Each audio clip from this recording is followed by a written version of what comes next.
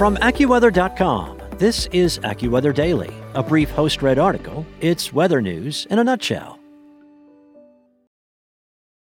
When you need mealtime inspiration, it's worth shopping Kroger, where you'll find over 30,000 mouth-watering choices that excite your inner foodie. And no matter what tasty choice you make, you'll enjoy our everyday low prices, plus extra ways to save, like digital coupons worth over $600 each week. You can also save up to $1 off per gallon at the pump with fuel points. More savings and more inspiring flavors make shopping Kroger worth it every time. Kroger, fresh for everyone. Fuel restrictions apply.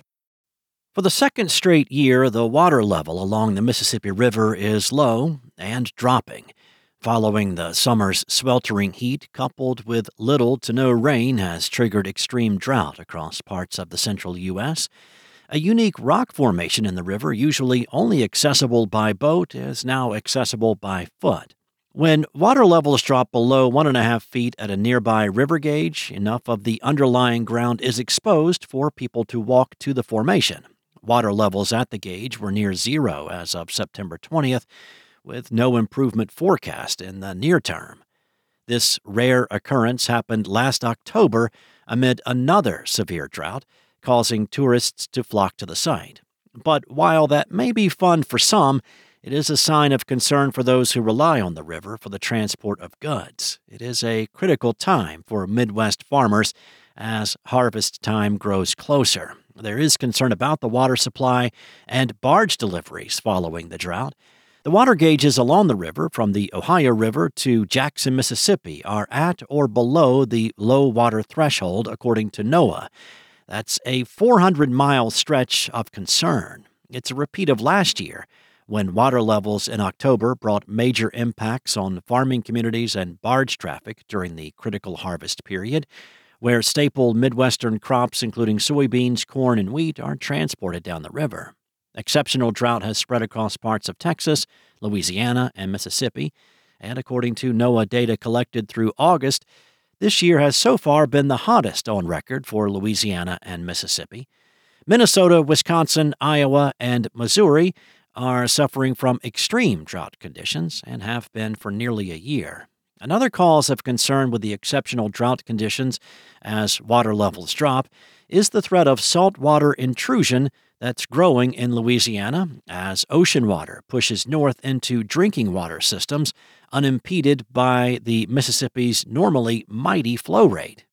Louisiana's Governor John Bell Edwards declared a state of emergency for Plaquemines Parish in July as saltwater began to impact drinking water systems there, and the U.S. Army Corps of Engineers built a 1,500-foot-wide underwater levee south of New Orleans to prevent it from pushing even farther north. Last week, Plaquemines Parish President W. Keith Hinckley said at a news conference that clean water was being distributed to around 2,000 residents impacted by the saltwater intrusion. The Army Corps announced plans to make the levee larger.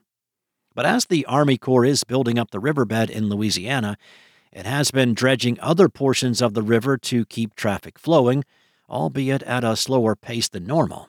The treacherously low river has been impeding hundreds of barges and vessels from passing through, and it is also causing the cost of transporting some of the harvest to soar.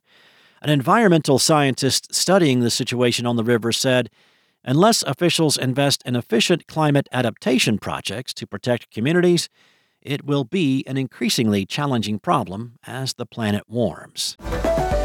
Also of interest at AccuWeather.com, that system that AccuWeather forecasters have been talking about since the beginning of the week spinning off the East Coast turned into Tropical System Ophelia Friday night and made landfall just west of Emerald Isle on North Carolina's coast this morning as a tropical storm, packing 70-mile-per-hour winds. That is just shy of hurricane status.